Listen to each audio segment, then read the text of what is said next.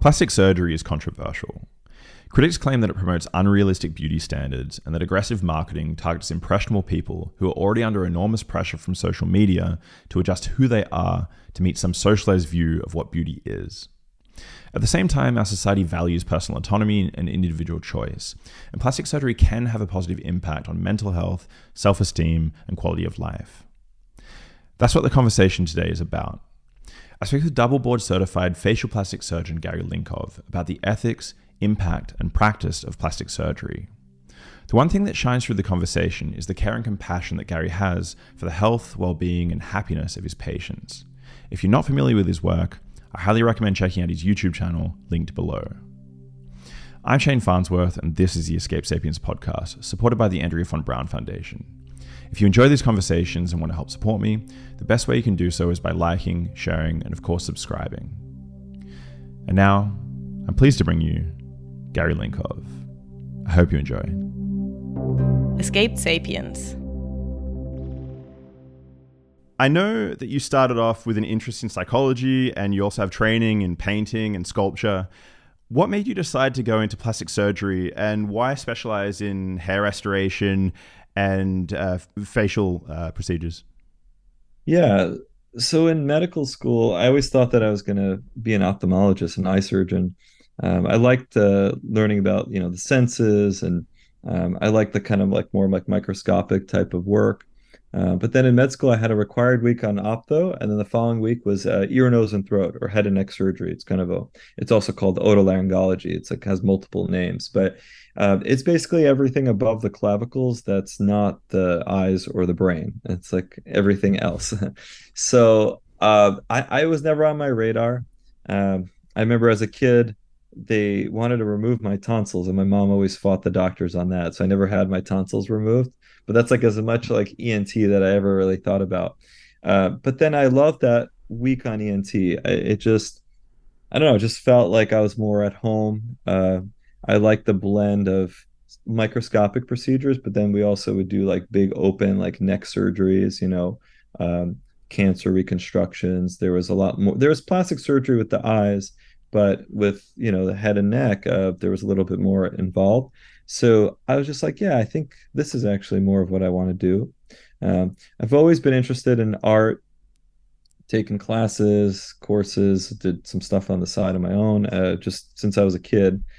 And yeah, and then so I love the head and neck anatomy. I liked again the different types of surgeries that it offered, but really it was still very much related to the senses and the anatomy. The anatomy was very interesting and difficult to understand. It wasn't like something that you just read in the textbook, and the only way for you to truly understand it is to see it in real life and see different tissue planes open, and that to me was fascinating, So that's what drew me to the specialty of head and neck surgery, ENT. And then during residency, I liked the plastic side of things. I mean, there was deep ear surgery that we did a lot of sinus surgery, again, those big cancers, all that was interesting, pediatrics. But I liked the reconstructive plastic surgery, the trauma plastic surgery, the cosmetic stuff was interesting because of the artistic things that you can apply, because you have this big gaping hole. It's how do you close it? There's not one way, right? So you can get creative that way.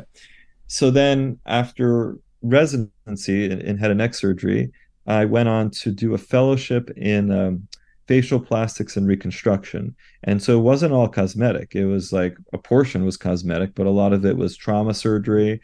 A lot of it was cancer reconstruction. So, that was great. But then during that year, I did just a side, elective. It was just a long weekend on hair restoration. And I had a full head of hair at that time. I mean, I didn't really know a lot about hair restoration. We had some required, questions on our tests in residency. So I had to learn it to a degree. But I'd never seen a hair transplant. I never really looked into it. I never thought oh, I'm going to be doing hair surgery.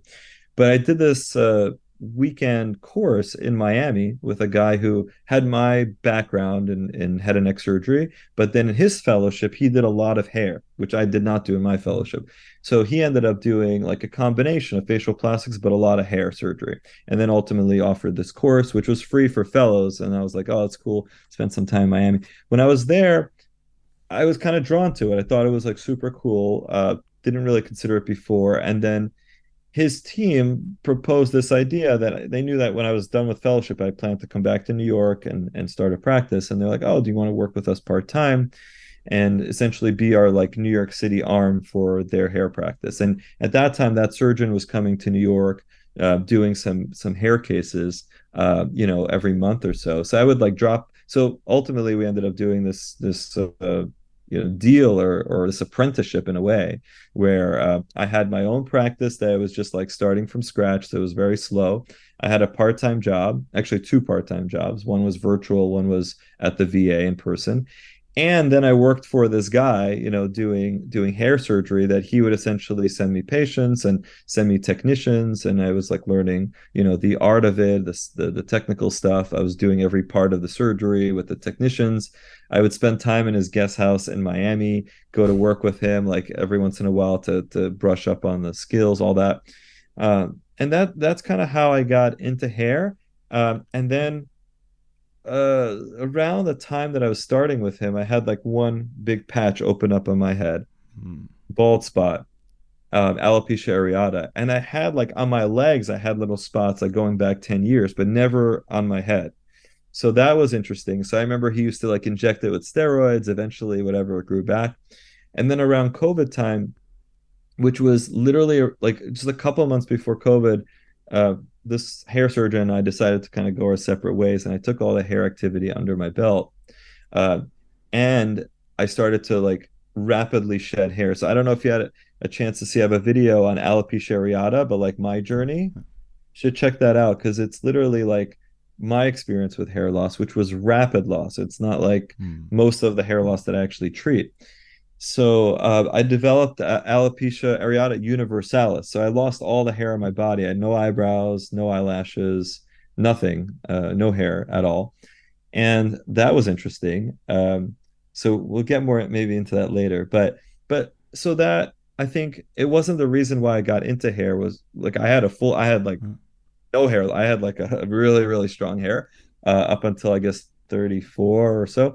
Uh, so that wasn't the reason I got into it, but it surely I think became the reason why I decided to like really focus in and almost Mm. exclusively, like dedicate myself, my practice to hair because I have a lot of other skills that I don't use much of anymore, which is a little sad in a way.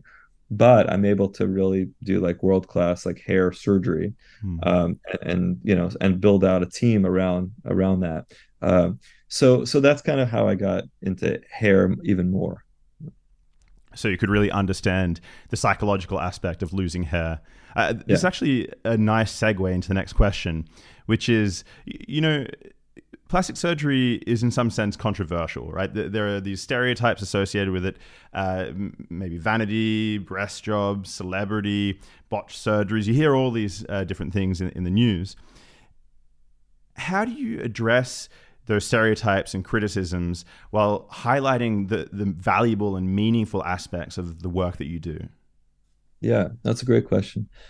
Basically, surgery, any kind of surgery, is like it's like a medication. Sometimes people think surgery, medications, they think it's totally different things. But I mean, it's you're trying to give people something to like improve their life or help them live longer or cure a cancer or help them feel better about themselves. It's all more or less interrelated. And when you have a medication, uh, people talk about supplements and like whatever, but if it and some supplements obviously work and can help, but when you have like an actual like drug medication, it has its like therapeutic window. So if you underdose somebody, then like nothing really happens. Like you're not really treating the condition that you're trying to treat. If you overdose somebody, if it's a strong enough medication, it can kill them. And that's just how it is. Or you can get really bad complications or side effects, right? So it's trying to find like what's the like ideal like therapeutic window. And so surgery is pretty much the same. You can go in there and let's say you're doing cancer surgery, right? Because sometimes cosmetic surgery, people think, oh, that is so different.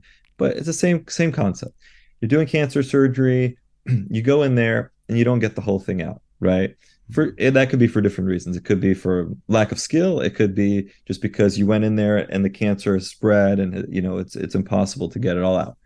But either way, whatever the reason is, you've essentially underdone the surgery, and that may have been in your control and may not have been in your control. And then the cancer spreads and it can kill the person, whatever, right? They might need chemo, whatever it is.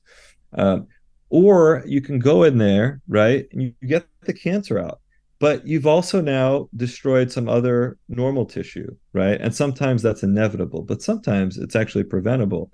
But let's say someone is a little bit more, I don't know, maverick, and they go in there and they take out, like, let's say it's a throat cancer, and they take out more than what was needed. So now the person might be cancer free, but maybe they don't have a voice box and they have to talk through a hole in their neck, and maybe that was totally unavoidable, and that just would have been the case anyway. Again, it's just as an example. But there are times when you can preserve an organ, for example, and still get rid of the cancer, right?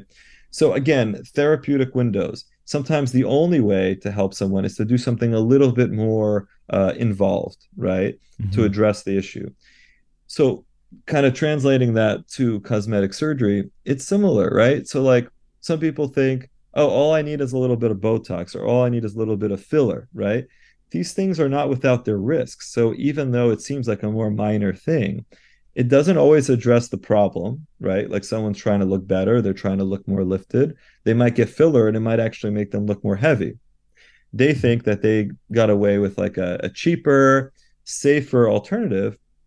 Meanwhile, filler has real risks. So when I go and I operate, especially the surgeries that I'm doing these days, I'm not really like worried that I'm going to do something so catastrophic. Especially most of my surgeries nowadays are under local anesthesia. People are awake.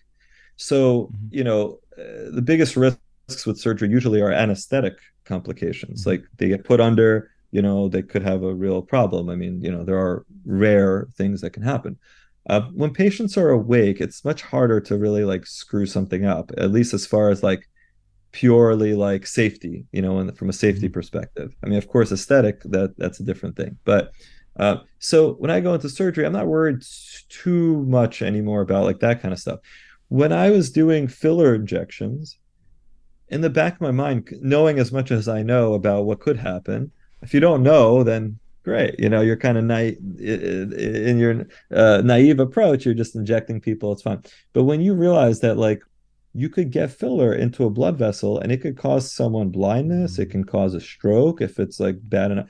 I mean, those are types of risks that just don't exist with especially the types of surgeries that I'm doing. I mean, there are surgeries where those risks are real, but so in many ways, non-surgical things sometimes can be more risky than surgical. And so people, they get confused about where the real risk lies. But with surgery, of course, there's risk and then there's therapeutic potential. So with cosmetic surgery, there's a happy place where if you take the right patient, right, who's the right candidate, both anatomically and like psychologically, you have the right candidate, you perform the right surgery that's appropriate for that person. They can look much better, they can feel much better, and that's like a beautiful thing. But if you choose the wrong person, if you choose the wrong surgery, if you perform the surgery incorrectly or whatever, things could end up even worse, than where they started, So the way I see it is a lot of times things aren't really being selected properly. Surgeries aren't necessarily always being done appropriately. They're either being overdone, underdone, right? Where you, like, let's say you're trying to do a facelift for someone and you decide, you know what? I don't really know the latest techniques because maybe you're an older surgeon or you're just, I don't know, you just like didn't really learn too much about facelifting. And you're like, I'm just going to go trim a little bit, make the same cuts as you would for any facelift. But now I'm going to just pull the skin really tight, cut a little bit of extra skin, suture it back up. Easy fix, easy peasy. You do it at local anesthesia in the office. Patient, they look tighter. They feel maybe good for a couple of months. But then you realize that the scars have like widened because there's too much tension. the skin has gone back down to where it used to be after a couple of months. Uh, the person is they're pissed off. They're not happy. They're not happy. They have these scars. They don't look that lifted. They don't look too rejuvenated. That may have been a cheaper surgery, may have been a surgery that was Mm-hmm. sort of easier to do. That doesn't mean it's achieved the outcome that was actually like sought after. So I mean, I think a lot of this stuff comes down to nuances and not just saying like, oh, cosmetic surgery is good, cosmetic surgery is bad. It's like it can be good and it can be bad. It's just like I think people haven't stopped to really think about the nitty gritty, like detailed, nuanced approach to. And this is like, imagine, I don't even. It's not like I was ever trained to do all plastic surgeries that are cosmetic, right? There's so many different kinds. So I usually will stay within my lane of the stuff I know really well, to give people all this information so that they can make informed decisions. You know, but there's lots of other body plastics that's not even my background, but each thing has like it's like nuances of surgery and when you should do something, shouldn't do something, lots of different things. So and that goes to another thing, which is like people should select surgeons based on the actual surgeries that they're doing most often, and not just like, Mm-hmm. oh, I found a great plastic surgeon, he can do my facelift and my breast implants. Like, he's probably not going to do an A+ result on both. You know, Mm-hmm. if he's great at breast surgery, great, go to him or her for that. But maybe pick someone else who's doing facelift surgery on a at least weekly basis, if not even several times a week. But that's, I guess, a different topic. So then you mentioned good candidates. So for you, who is it that makes a good candidate, and to what extent do you have to play the role of, say, a psychologist when you are speaking with people who are potential patients of yours? Always always I want to take off the psychologist hat as early in the conversation as possible, um, but I keep it on until that moment when I realize that the person who's I'm talking to uh, understands, the pros and cons of surgery, is hearing me on, they come to me and they say, oh, hey, I want this. So yeah, but like sometimes people just don't listen. They don't listen, and that's not great for me, right? Because if I feel like they're running a script in their head of like what they want, and I tell them that based on what I'm seeing, this is what I would offer you, or this is the way Mm-hmm. I think you should like consider, your options, whatever. Most people react, well to that, and they're like, okay, yeah, I hear what you're saying. Like, that makes sense. Maybe they didn't think about it that way, or or based on what I told them, then they respond. But I have some folks who they just have there's something running in their head on loop, and I can't break through to that. And that's Mm-hmm. not a good candidate, because listen, surgery, it's fraught with lots of things that could go wrong. Not major things necessarily, but minor things sometimes. And I need to be able to work with them. Like, let's say they have an Mm-hmm. actual post-operative infection. Like, will they trust me? Will they listen to me? Will they? So if I can't connect with them um, initially in the consultation, then I just really don't take them on as patients. So that's one scenario. And then, yeah, I mean, there's anatomical considerations too. Someone who wants their lip lifted, but they have very little room here to do lifting, on, is not a great candidate. Even if in their minds, maybe they think that they'll look better that way. But I know that, I kind of have to project out, like, let's say we do the surgery, then what? Are they really going to be, am I going to, the question I ask myself these days more than anything else is like, can I make them happier? Mm-hmm. So if they come off as super depressed and super negative, and they're kind of clashing with me on certain things, um, then the answer is going to be no in my head, right? Like, but if they have the right anatomy and their ask is reasonable, and they hear out what I have to say and they want to work with me, then usually the answer is yes, to that. So that's the way I see it in an elective, purely elective cosmetic space. That's the way I frame it these days in my head. Can I make this person happier? Uh, and Yeah, that's just the way it is. Because it's different. It's not like, we're not doing cancer surgery where it's like, Hmm. it wouldn't make sense for me to like I just ethically couldn't say no to I could say no to whomever because no one needs this stuff. And I don't work with insurance companies. I don't work at a big hospital. Like no one can tell me you have to operate on this person. It's just like not it's not the world that I'm in. So they're picking me, and they're interviewing me during a consultation, but it's very much working the other way, back at them, even if they don't realize that. So then, what are the therapeutic outcomes for patients who receive safe and professional interventions? By which I mean, what does the research say? What are the outcomes in terms of depression, anxiety, these sorts of metrics? Is this well known? And I guess the lead on question to that is, do you see it in your own patients?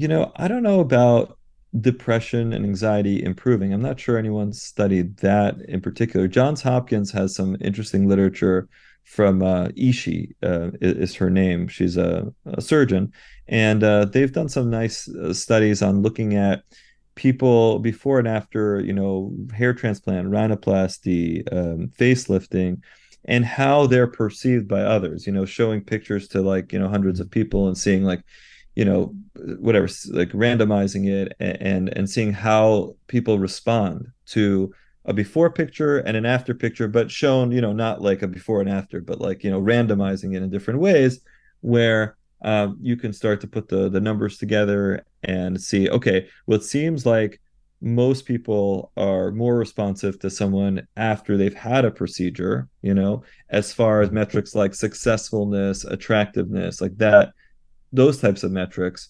So more on the side of perception by others.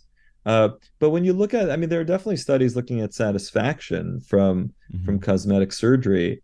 I don't know if they've really looked at like, I mean, depression is, I think it goes deeper than just like a cosmetic, like a look or whatever. People have this, and usually it affects many parts of their life, not necessarily just like the way they look. Um, so yeah, I think that would be harder to study, but overall, I mean, satisfaction rates are very high after like these common Mm-hmm. types of surgeries. It's maybe less obvious in certain things that, are maybe less common types of procedures that haven't been studied as well. But yeah, I mean, most people who go to surgeons who perform like high quality, surgery, end up happy. I mean, most of my patients are happy patients, and some of the surgeries I stopped doing were ones where the overall satisfaction, in my opinion, is generally a little lower, Mm-hmm. even in good hands, because they're bigger surgeries. So there are more things. I mean, a hair transplant is big in that it takes a long time, but um, there's just a little bit more that can go wrong with like a rhinoplasty or a facelift. And then, people sometimes might feel that, oh, it's good, but I wish I, could tweak it a Mm. little bit there, a little bit here. I mean, in hair, it's somewhat similar in that, like, even if I get a great result that looks very natural, some people will say, oh, I wish it was like a little bit more dense, like maybe we can add some more density, and you can come back and do that.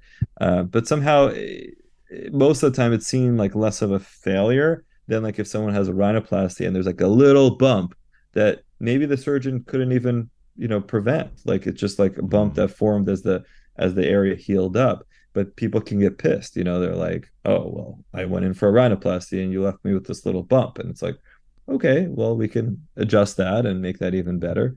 Um, but yeah, but over to go back to your question, overall satisfaction is quite high again in practices that are doing things properly with the latest techniques and all of that. Yeah.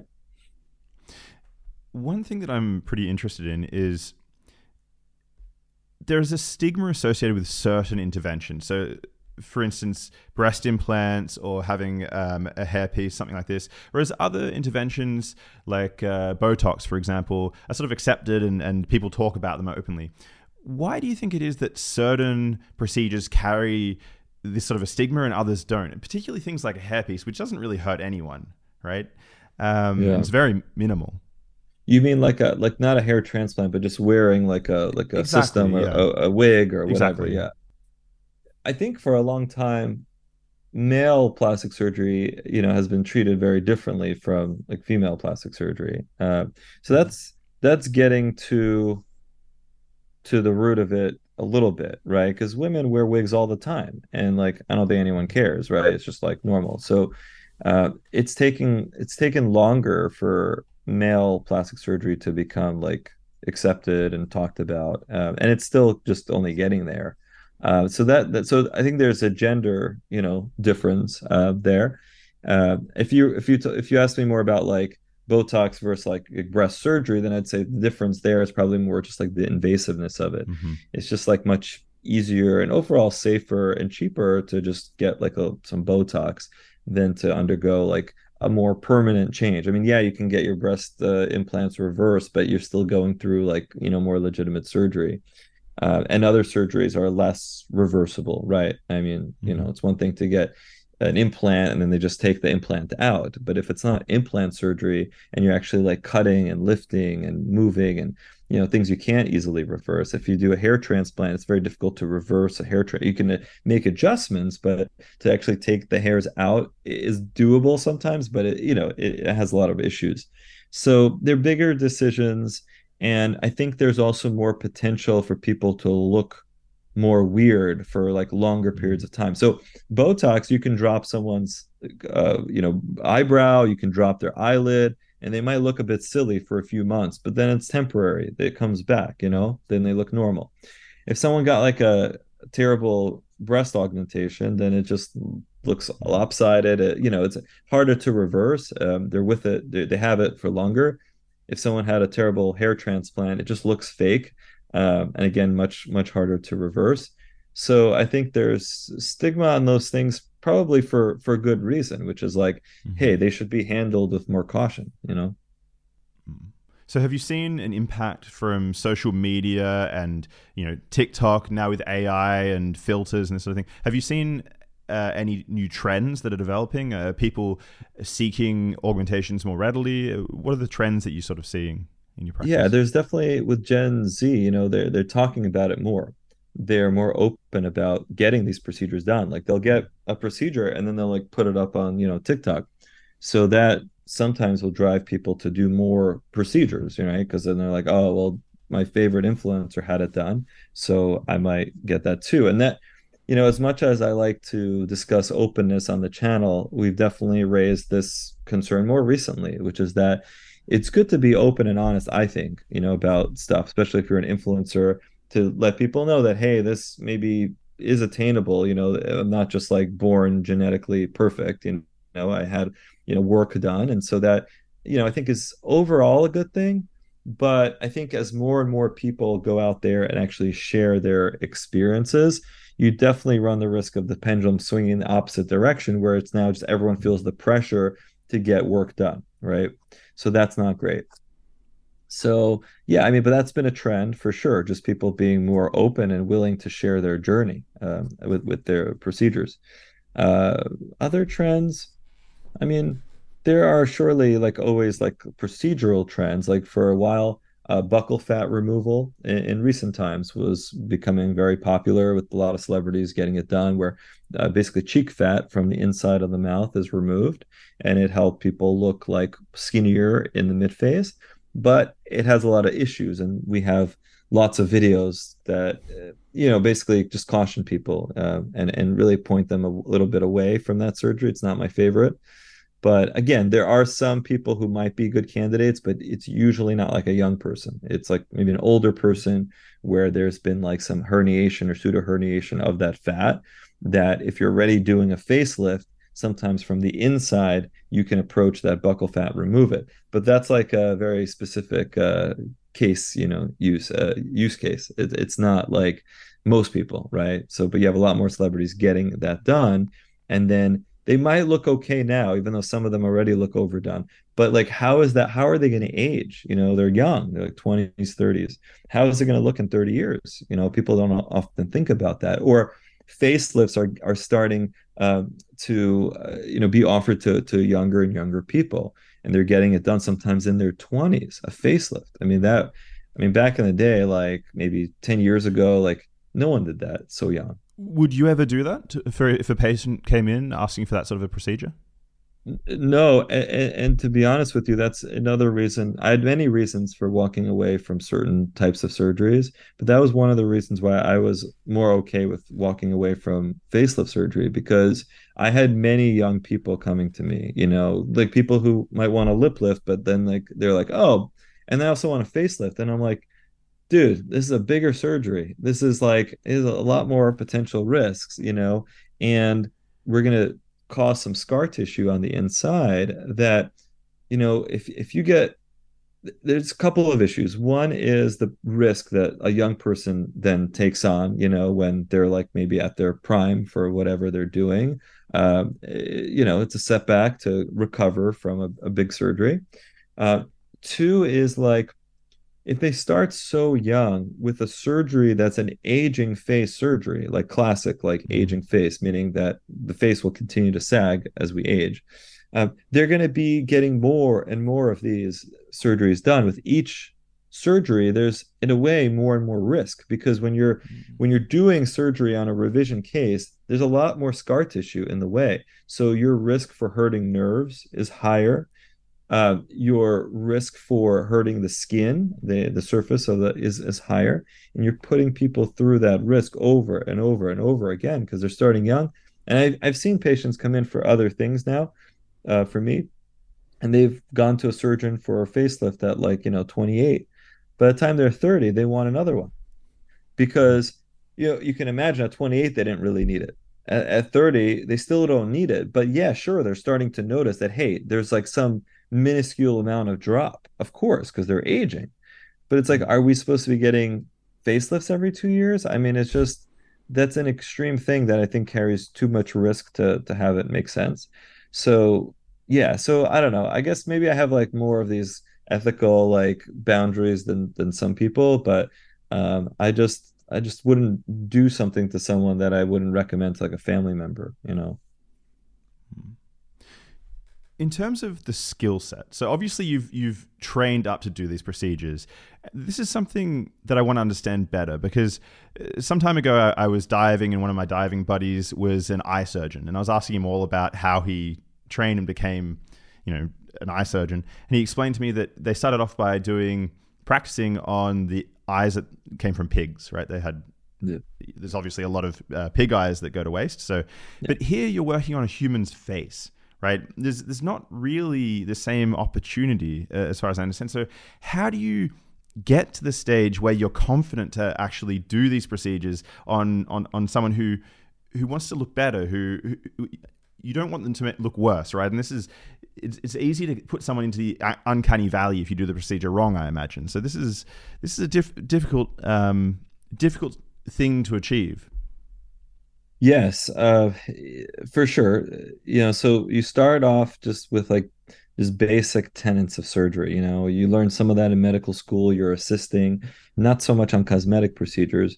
In residency, for at least my path, we worked with some private practice cosmetic surgeons. And, over time, they would let us do a little bit. So you kind of get into it.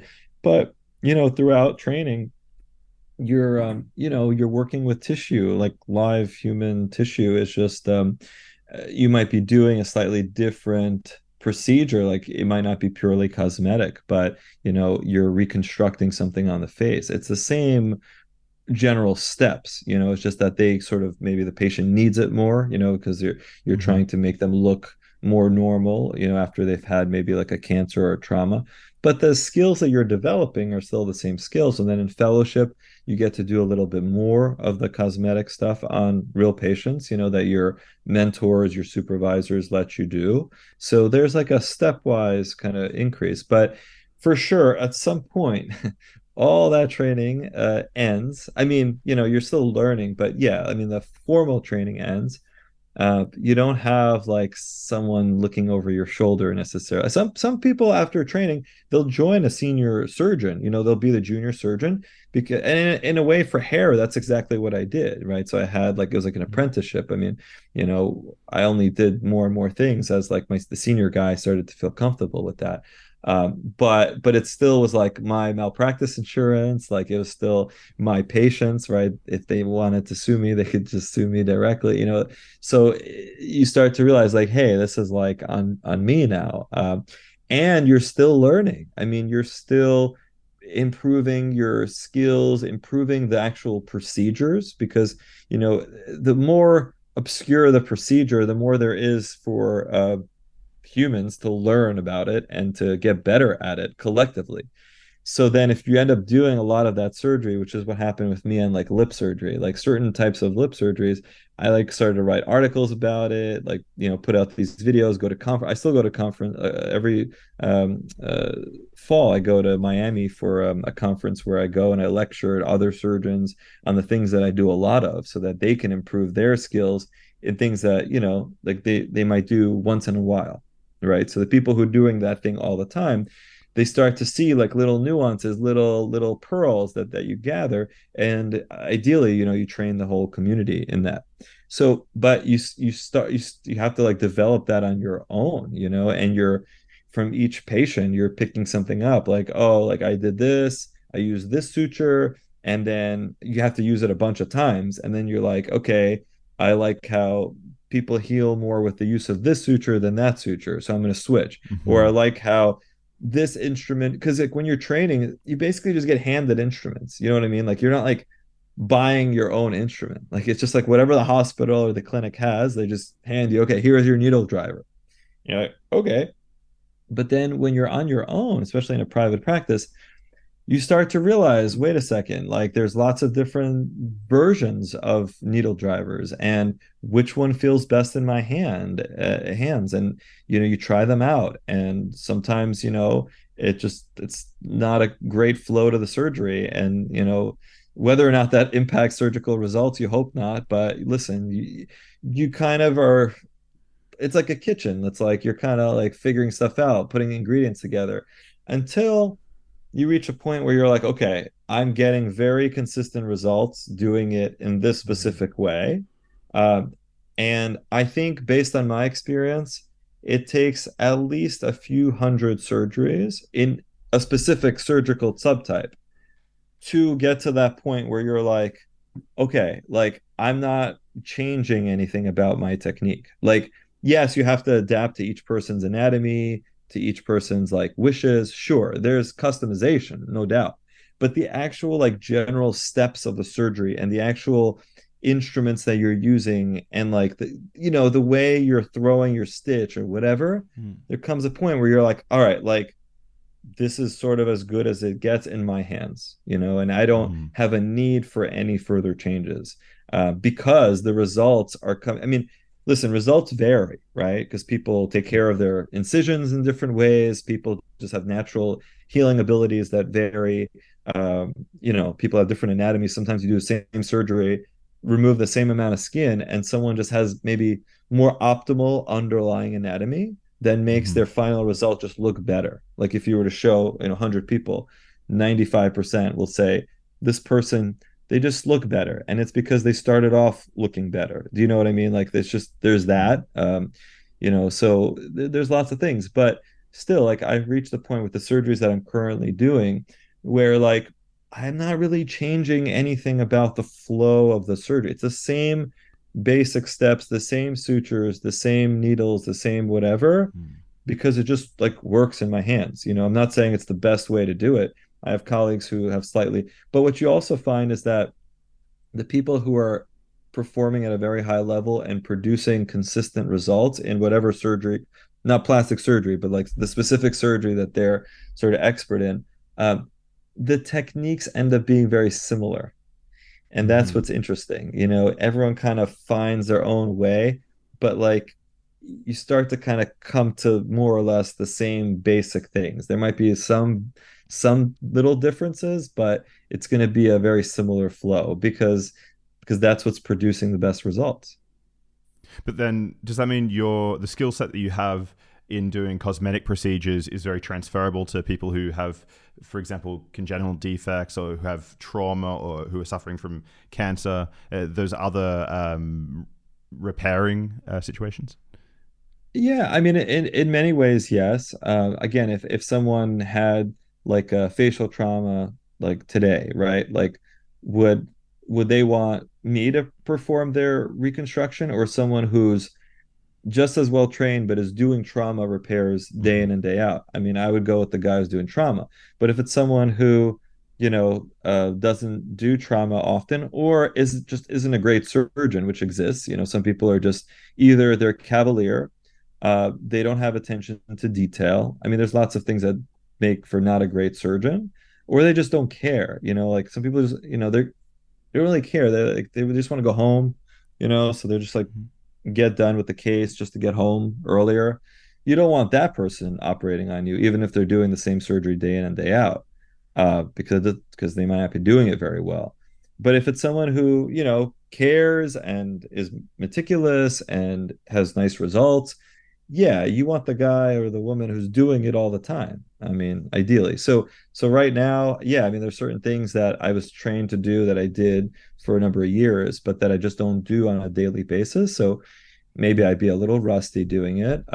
But but there are still certain basic things that I could pick up, today or tomorrow and just do and still do a good job because, I care about the patient. I Hmm. care about doing good work. You have to like care about your craft. Not everyone cares about their craft. I mean, you would think maybe that surgeons always care about what they're doing, but that's not necessarily true. I've seen that. I mean, some people just treat it as a job, and ideally you treat it as more than a job. So, yeah. When you're doing revisions, then, or when you're working on a patient who has had previous procedures done, can you tell if their surgeon was good at their job? Is that easy for you to see in the operating room? Uh, yeah. Nowadays it is for the surgeries that I do, and I'll never say if someone has clearly like terrible work that was done. My approach is never to really poo-poo the other person. I don't know. I just don't do that. Uh, Hmm. I might tell the patient that, look, my approach is different. I'll tell you why I do it the way that I do it. Uh, but sometimes, I could tell that the work was pretty good. It was really good. And I'll tell them, I'm always happy when someone else is doing good work because there's not that many of us in general, like that are really doing like top-notch stuff, in whatever area that they're in. There just really aren't that many. And it's almost sad, but it's like, because you need to invest yourself in like only a specific thing, and you need to do a lot of that thing, and you have to like care and like innovate and whatever. So when I see great work being done by like a colleague, and I might not even know that person, but then if I see the patient, and it might be different reasons why they came to me and didn't go back to that other person. It might be distance, maybe they moved, maybe they were just looking for a fresh approach. But yeah, I'll be the first to admit, like, I'll be like, this was really well done. Or sometimes it's like hair surgery, for example, that was done 20 years ago, and the Hmm. surgeon retired, and now they need someone else to do the next one. And I'll be like, yeah, this is great. I really love how natural things look, and we're just going to build up the density, or we're going to work in like a different area than where they worked originally. But I get honestly excited about it because I'm like, this is quality stuff. Like I just like quality. Like I like quality in most of like things I do in life, and I appreciate quality things. So when there's quality surgery being done, especially aesthetic, which is hard. I mean, in general, surgery is hard, but it's hard to aesthetically, change someone in a way that they look better but still very natural. You know, Hmm. that's not easy to achieve. Uh, Then let's talk about some of the technical aspects. And I suppose it would be smart to start off with hair restoration. So to start with, how do you assess the underlying cause of hair loss? Because there's hormonal changes, disease, genetics, and so on. So if I was to come into your office and with some a receding hairline or something, how would you first assess what was causing it? Yeah, so hair loss, it comes down to patterns, very more often than anything else. So of course, like anything in medicine, taking a good history, finding out when hair loss started, if it's following like the natural, you know, course, is important. Um, Finding out family history, is there hair loss in the family, mom's side, dad's side? How do people look, Um, I always like to know how active the hair loss is because that actually goes more towards candidacy for surgery. Because if someone's actively losing hair, I'm not going to offer them surgery right away.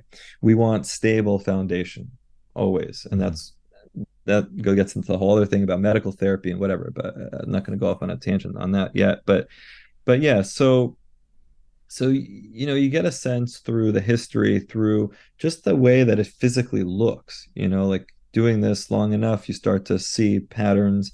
And people sometimes ask me, oh, what Norwood scale am I? I don't know if you've heard of Norwood scale, whatever. It's just like the scale in hair loss. But it's like 7 levels, and like 7 is like you're like fully bald, and you have just a horseshoe, and 1 is like there's almost like no loss, and 2 is like a little bit of corner recession. But the truth is that there's so many variants of the scale that most people don't fit into, 1 through 7.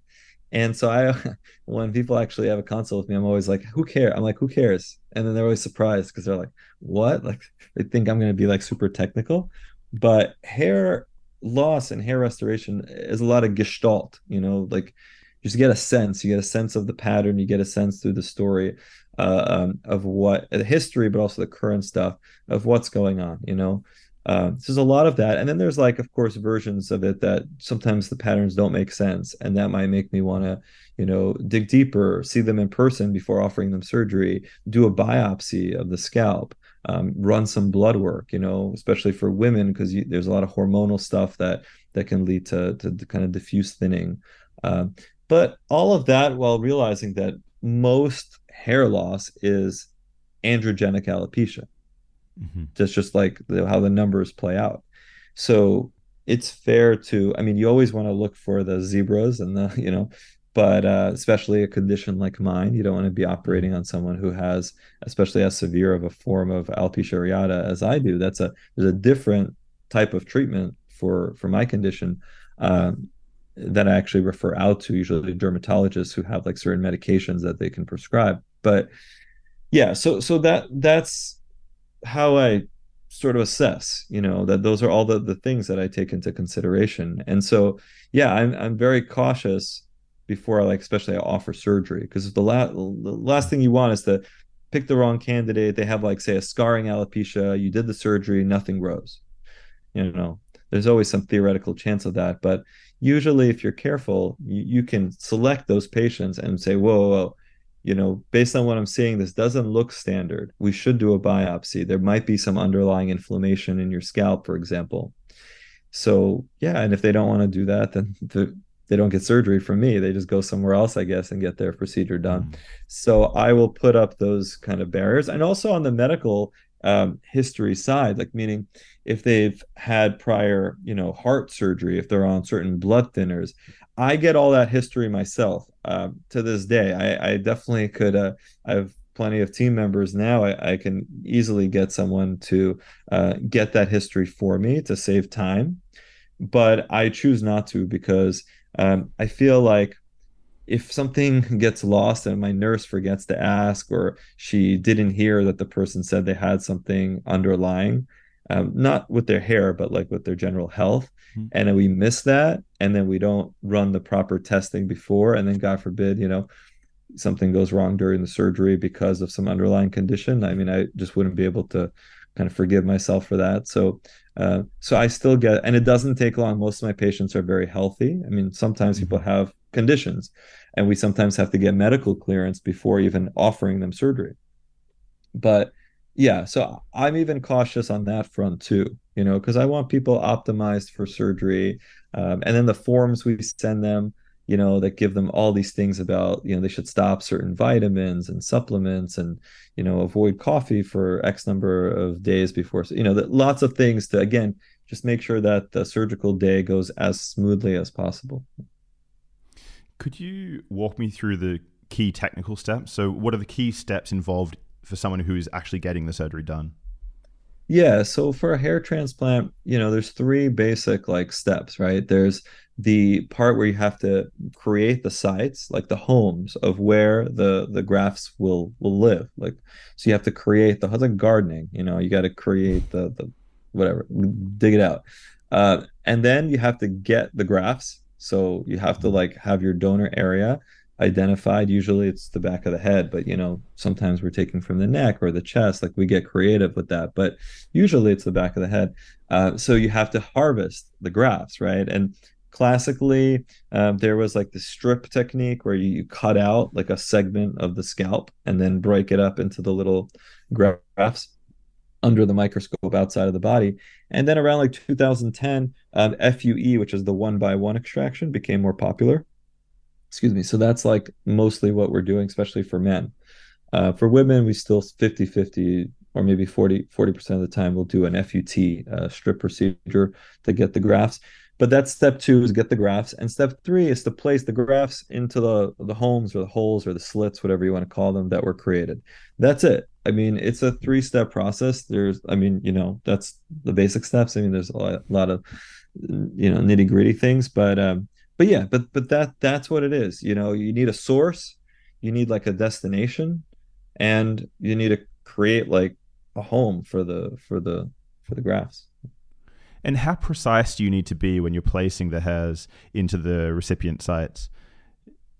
Well, so the two basic ways to like create the sites, one is with like a blade or a needle, where that's the way I do it. So it's like pre-made sites where you're making the sites first, and then later on when you have the graphs, the team will put the graphs into the sites, right? And the site will dictate if it's done well and properly. It'll dictate the angulation, the direction, the density, all that's it's like the blueprint for the result is how the sites are made. So I always do that 100% of the time because that's the result. Um, of course, it matters how your team handles graphs and all that stuff. But the other way to do it is to use what's called an implanter pen. And that's like this little pen like thing that has like a release button on it. And so you feed the graft into it, and it could be sharp or blunt actually. But let's say it's sharp. So you put it into the skin, to the scalp, and you just release, and there's like a twisting motion, and it leaves the graft in place. So you don't have to then pre-make the site for the graft. It's essentially like a single motion. That's kind of those are the ways to do it. And so some people I just learned more on the side of pre-made sites, so that's what I feel comfortable doing. Other people learn more about like the implanter pens. There's pros and cons of each, but I like the flexibility that the pre-made sites give me, because once you start using the pen, there's the risk of popping. Anytime you start placing grafts, you can get popping, and that's like you put one in, and then the neighbor starts to come out. So now you've got to readjust and get the neighbor back in and then come back in and put your. So it just kind of slows things down, in my opinion. So we're more efficient making sites early on in the day, and I always do that. Then we harvest the grafts, and then the afternoon is placing one by one. So how many hours does this take? Long time, yeah. So we're doing bigger surgeries for hair than we used to, right? When I started, it's like, smaller procedure can take all day. So it's like, I was doing maybe up to, I don't know, 1,400 grafts, 1,500 grafts, something like that. 1,800 felt like a forever day, like it was never going to end. Nowadays, we're doing cases of like 2,500, 2,600, sometimes even a little bit more. And yeah, I mean, it's still a long day. Like it could take us like 10 hours, sometimes even a little bit more, because there's like actual working time, and then there's like just time that people are in the office, because it takes us time to set everything up, to figure out a plan. I'm super like I mean, we released a video a few weeks ago on like it's called How to Fix a Receding Hairline.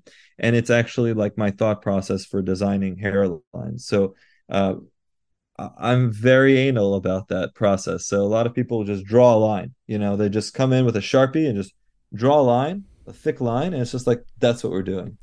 You could do that. I mean, you can eyeball it and just draw a line, and that's fine. But we measure, and I use little tiny dots instead of lines because I mean, when you have a line this thick, are you putting the graphs on the top of the line, the bottom of the line, the middle? Where are you putting the graphs? So I use like little tiny dots, and everything is kind of measured, and like, it's just there's an artistic side. And that's, I Mhm. think, something that people don't realize. They're focused on how much is it per graph? Am I going to Turkey? Am I staying? It doesn't matter. It's just like you pick your surgeon and someone who has like an artistic view on things, and doesn't, if it's cheaper, great. If it's Turkey, if it's Mexico, it doesn't matter. It's just like I always tell people, like, you gotta pick the surgeon. Don't focus on this place is a little cheaper than that place. Like, that's not, the people are, and then they also, people will hyper fixate on like which tool is being used. It's like, are you using the artist robot? Are you using, the latest implanter pen? Like, what tool are you? And I honestly, uh, I used to be more like, let me tell you what we're using, and I mean, I still do. I don't want to be rude, but I'm like, and sometimes I just come out and say it. I'm like, it shouldn't matter to you what I use. And that's truly how I feel, because like if you go for a haircut, right? Like, are you picking, assuming, like it's someone who, like, not just like you randomly are like, oh, I just need a haircut, but if you're like, your regular person, like you're picking the person, right? Who's going to cut you. Like, are you ever asking them, like, what scissor are they using? Or like, what's the spray? I mean, it's just like they use what they use, like, but you like what they create, right? And so you go back to that person. So it's really like that with surgery, but I think people they get lost. They don't know the questions to ask. They don't know what to look for. So they're asking about the robot. They're asking about, whatever. I don't know who's doing the surgery. I mean, there's certain questions that are fine to ask, but it's just like look at the before and after gallery and get a sense. Is this like artistic work? Is this honest representation of results? And can you find something else out about the person online? Do they have reviews? Do they have some video clips on their, something to give you a sense of comfort? And then call the office, schedule an appointment. It's shocking how many hair clinics have like it's the uh it's the sales rep who's doing the consultation often, which is insane. But that's how it is. I mean, in most other cosmetic surgery clinics, that's just not really the case. Like if you're getting a breast augmentation and you schedule a consultation, you're going to meet with the surgeon. But for whatever reason, in the hair world, and I think maybe because of the Bosleys of the world, where it's like, the franchise mentality, right? If we want to improve our bottom line and overall kind of business efficiency, yeah, stick the sales rep in there, have them talk to the patient, keep your doctor for other things, whatever. But like, it's not fair for patients because like they're trying to get a surgery, they're not trying to get a haircut here. Um, so so that's, yeah. So make sure that like for patients that they're talking to an actual surgeon in consultation, and not like you'll talk to the salesperson and they show up day of and then maybe they'll shake hands with the surgeon. I mean, that's not right. Before we have to wrap up, I want to ask you about facial procedures a little bit.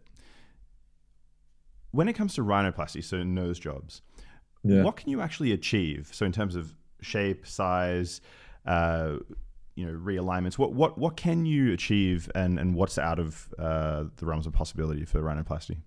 It's always easier to take away than to add in, right? So with filler, for example, people get these liquid rhinoplasties and they're just adding material, right? And so a lot of times it's not giving people the look that they actually want, which is usually to take away. Sometimes people have like very flat hump, like the dorsum, we call it, is super flat or scooped, and those individuals might want it to look a little bit more streamlined and a little bit more projected. So then you have to add, and that's actually a hard thing. I mean, assuming you're not getting filler, to surgically augment and to add, or let's say if someone has had a prior rhinoplasty where they took away too much cartilage, right? And now everything's kind of like caving in and they can't breathe and they're miserable, and you're looking to build that up. Hard. very hard. I mean, you need to get cartilage from somewhere. So if the cartilage in the nose was previously exhausted, now you got to go to get ear cartilage. Now you got to go to get rib cartilage, either from the person or from a cadaver, or you're using like artificial materials like silicone, which isn't great at all, but sometimes it gets used.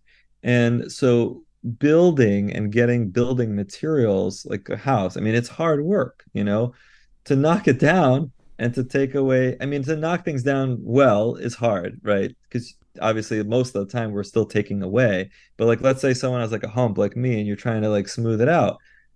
There's a series of steps to make that look natural and to not overdo it. Again, therapeutic window. You can scoop out the nose and drop the whole thing and make it look terrible. You can also do so little that I'm left with the same exact hump that I had. So you're trying to bring it down, but safely and securely and in a way that it won't shift over time. So there's an art and there's a science and there's just the feel of it, and you try to achieve your patient's goals. Because some surgeons, they go in and they don't really care what the patient wants. They're like, I'm going to give you the nose you need. That's the mentality sometimes. It's a little bit more old school, but and the patient comes out of it, and yeah, maybe their nose doesn't look too bad, but like that's not what they wanted. So Mm. there's no like time to like let's figure out what you want. Like what like to me that's kind of obvious, right? Like you want to hear the goals, but it's amazing how many surgeons they don't really listen to the goals. They're like, I know what you need, you know. We need to get the hump down. We need to bring the tip in. What if they didn't want the hump down? What if they just want a little bit of tip work? What if they just want a little rotation of the nose up? So trying to figure out what the person wants is so critical, right? And then being able to execute and then hoping that because the results take like a year, hoping that nothing gets disrupted, that they don't bump their nose accidentally, that you don't get excess scar tissue that grows that makes your results look worse than they are, but it's like not necessarily your fault. Or if the person has really thick skin, the swelling is going to linger for longer. And so, everyone always says 1 year. The nose doesn't read the textbook. Just because we tell patients it might take a year for you to see your final result, sometimes it takes a year and a half, sometimes it takes 2 years. And the thicker the skin, the longer it retains the edema. So it's gonna look bigger for longer. So it's gonna take you longer to figure out, what's the final result of the surgery that happened maybe 2 years ago. So one thing I want to understand better is when you're reducing the size of someone's nose, how do you do that without having excess skin and scars? Well, I'll tackle the scar question first. So for scarring, there's two approaches to a rhinoplasty. You can do an open approach where you make a cut right here, and that usually heals extremely well, usually much better than my lip lift scars. So because I used to do both at the same time. So because the skin is thin and there's not much tension on it, so it heals really well right under here. But there's also ways some surgeons choose a closed rhinoplasty approach, and that's all cuts made internally on the inside. And you can access the entire nose just through cuts like that. But there's no reason for additional cuts, unless you're doing some complex cancer reconstruction. So yeah, those are the common like. So even if you have an open approach and you get this little scar, almost on everyone it heals so well over time. It's just like not. It's almost like a moot point if that you have an open scar there. It doesn't really matter. It looks great. Excess skin. So yeah, when you drop the nose down or like you deep project the nose, there are times when you get a little bit of extra skin, and you can, especially if you have an open approach, you can resolve that excess through, before you close, you just remove a little bit of skin. But there's usually not. I mean, these changes are not so dramatic, like for a facelift, for example, where someone's like super saggy, let's say, and you can remove like this much skin. Um, but for rhinoplasty, you don't usually have a ton of excess. Okay. One of the common procedures that people have done is fillers, lip fillers and so on, cheek fillers. I don't understand how the cavities under the skin actually work. Do you have one large cavity, or do you inject into multiple places? And if you do inject into multiple places, how can you reverse the procedure if someone doesn't like that? If you've got, if you imagine thousands of locations. Yeah, great question. So there are, different layers to our tissues. And when you're injecting filler, it's all about what you're trying to, achieve with that filler. So if you're in the lip, for example, first of all, there's no real bone here. I mean, unless you're going right onto the maxilla or the mandible, which wouldn't make much sense to plump up the lips by injecting onto the bone. You know what I mean? So if you're plumping up the lips, your injections are generally into the lip itself, right? So that's like a soft tissue injection. If you're working on the cheekbones, your injections tend to be deeper onto the actual bone. Partly it's because of where blood vessels are, and you're trying to stay safe and avoid some of the major blood vessels. And sometimes being on bone is actually a bit safer than not. But it's also like what you're trying to achieve. So, for example, for the medial cheek, usually you're going to come off of the bone. For the lateral cheek, you're going to stay on bone. So there's like different sort of nuances with that. And then what was the second part of the? Oh, if you're not happy with it, yeah, but keep in mind, look, filler can migrate, and it doesn't, it can be clumpy sometimes. It can migrate. It's not perfect. And yeah, so when you go to dissolve, if you've injected an HA, like hyaluronic acid filler, you can use hyaluronidase to break it down.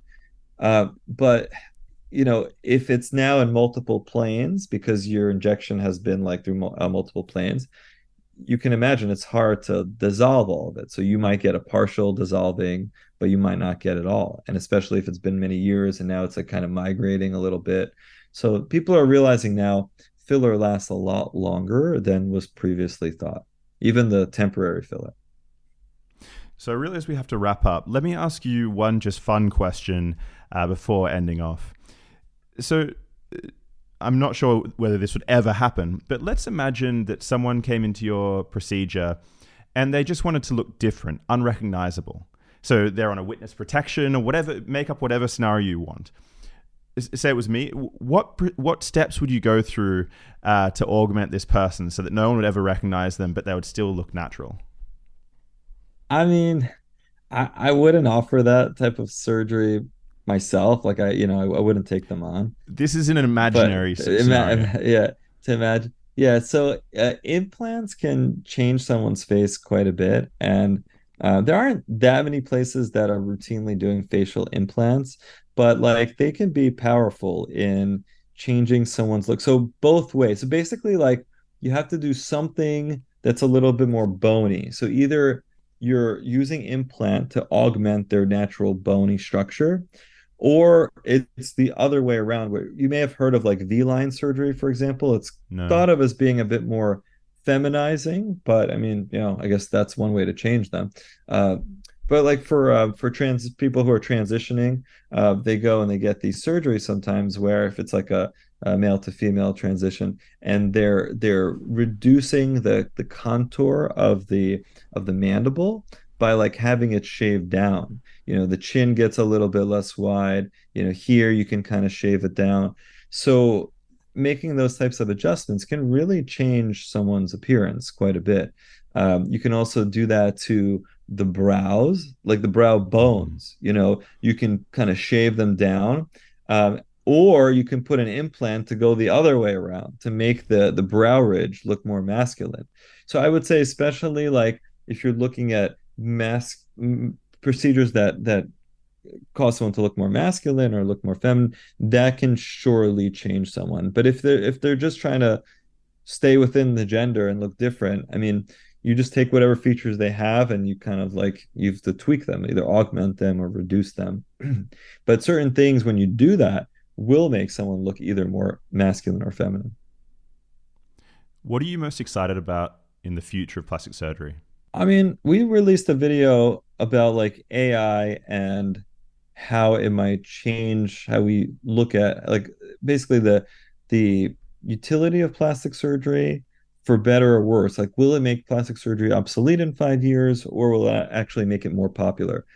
And we saw it from both perspectives. I thought the video should have done better than how it did, but that's the YouTube algorithm. Uh, but I don't know if I see like plastic surgery changing like that much over time. I think the biggest change over the years has been people's willingness to talk about it.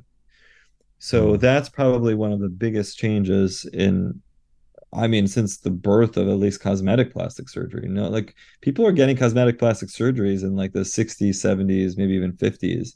It just wasn't talked about. It wasn't commonplace. The procedures weren't maybe as effective. It was only available to like, because think about it from the doctor's perspective. It wasn't like there was a whole network of cosmetic surgeons. Uh, so it was a little bit more, under the rug, like kind of like secretive. And then, it started to hit Hollywood and still super secretive 80s, 90s. I mean, it's only like what, over the last 5 years that somehow, for whatever reason, new generation, social media, COVID, I don't know, but people have just been more open about it. And so I'm optimistic about that, but at the same time, I think we need more people like me wanting to talk about not just like pushing surgery onto people and being like, oh, well, I make money this way, so get more surgery, but like kind of really diving deep into like teaching people about the nitty gritty specifics of the surgeries, like the steps, like the general steps, and what it's about and how they can make informed decisions, and also raising like risks of certain procedures, both surgical and non-surgical, in again in whatever specific area that they deal with. Like I couldn't have a conversation like that about breast surgery in the type of detail that I can about a lot of facial stuff. So why not have a breast surgeon speak to all this stuff? But what I see on like Instagram, for example, is much more, yeah, there's some education, but the driving force seems to be a lot more on the marketing front. And these short videos sometimes don't do these topics justice. So I'd like to see more people creating long form content to educate about plastic surgery. So I think that will come, but it's hard work. I mean, it's a lot of work because look, these are surgeons who have busy lives, in and inside and outside of their actual jobs.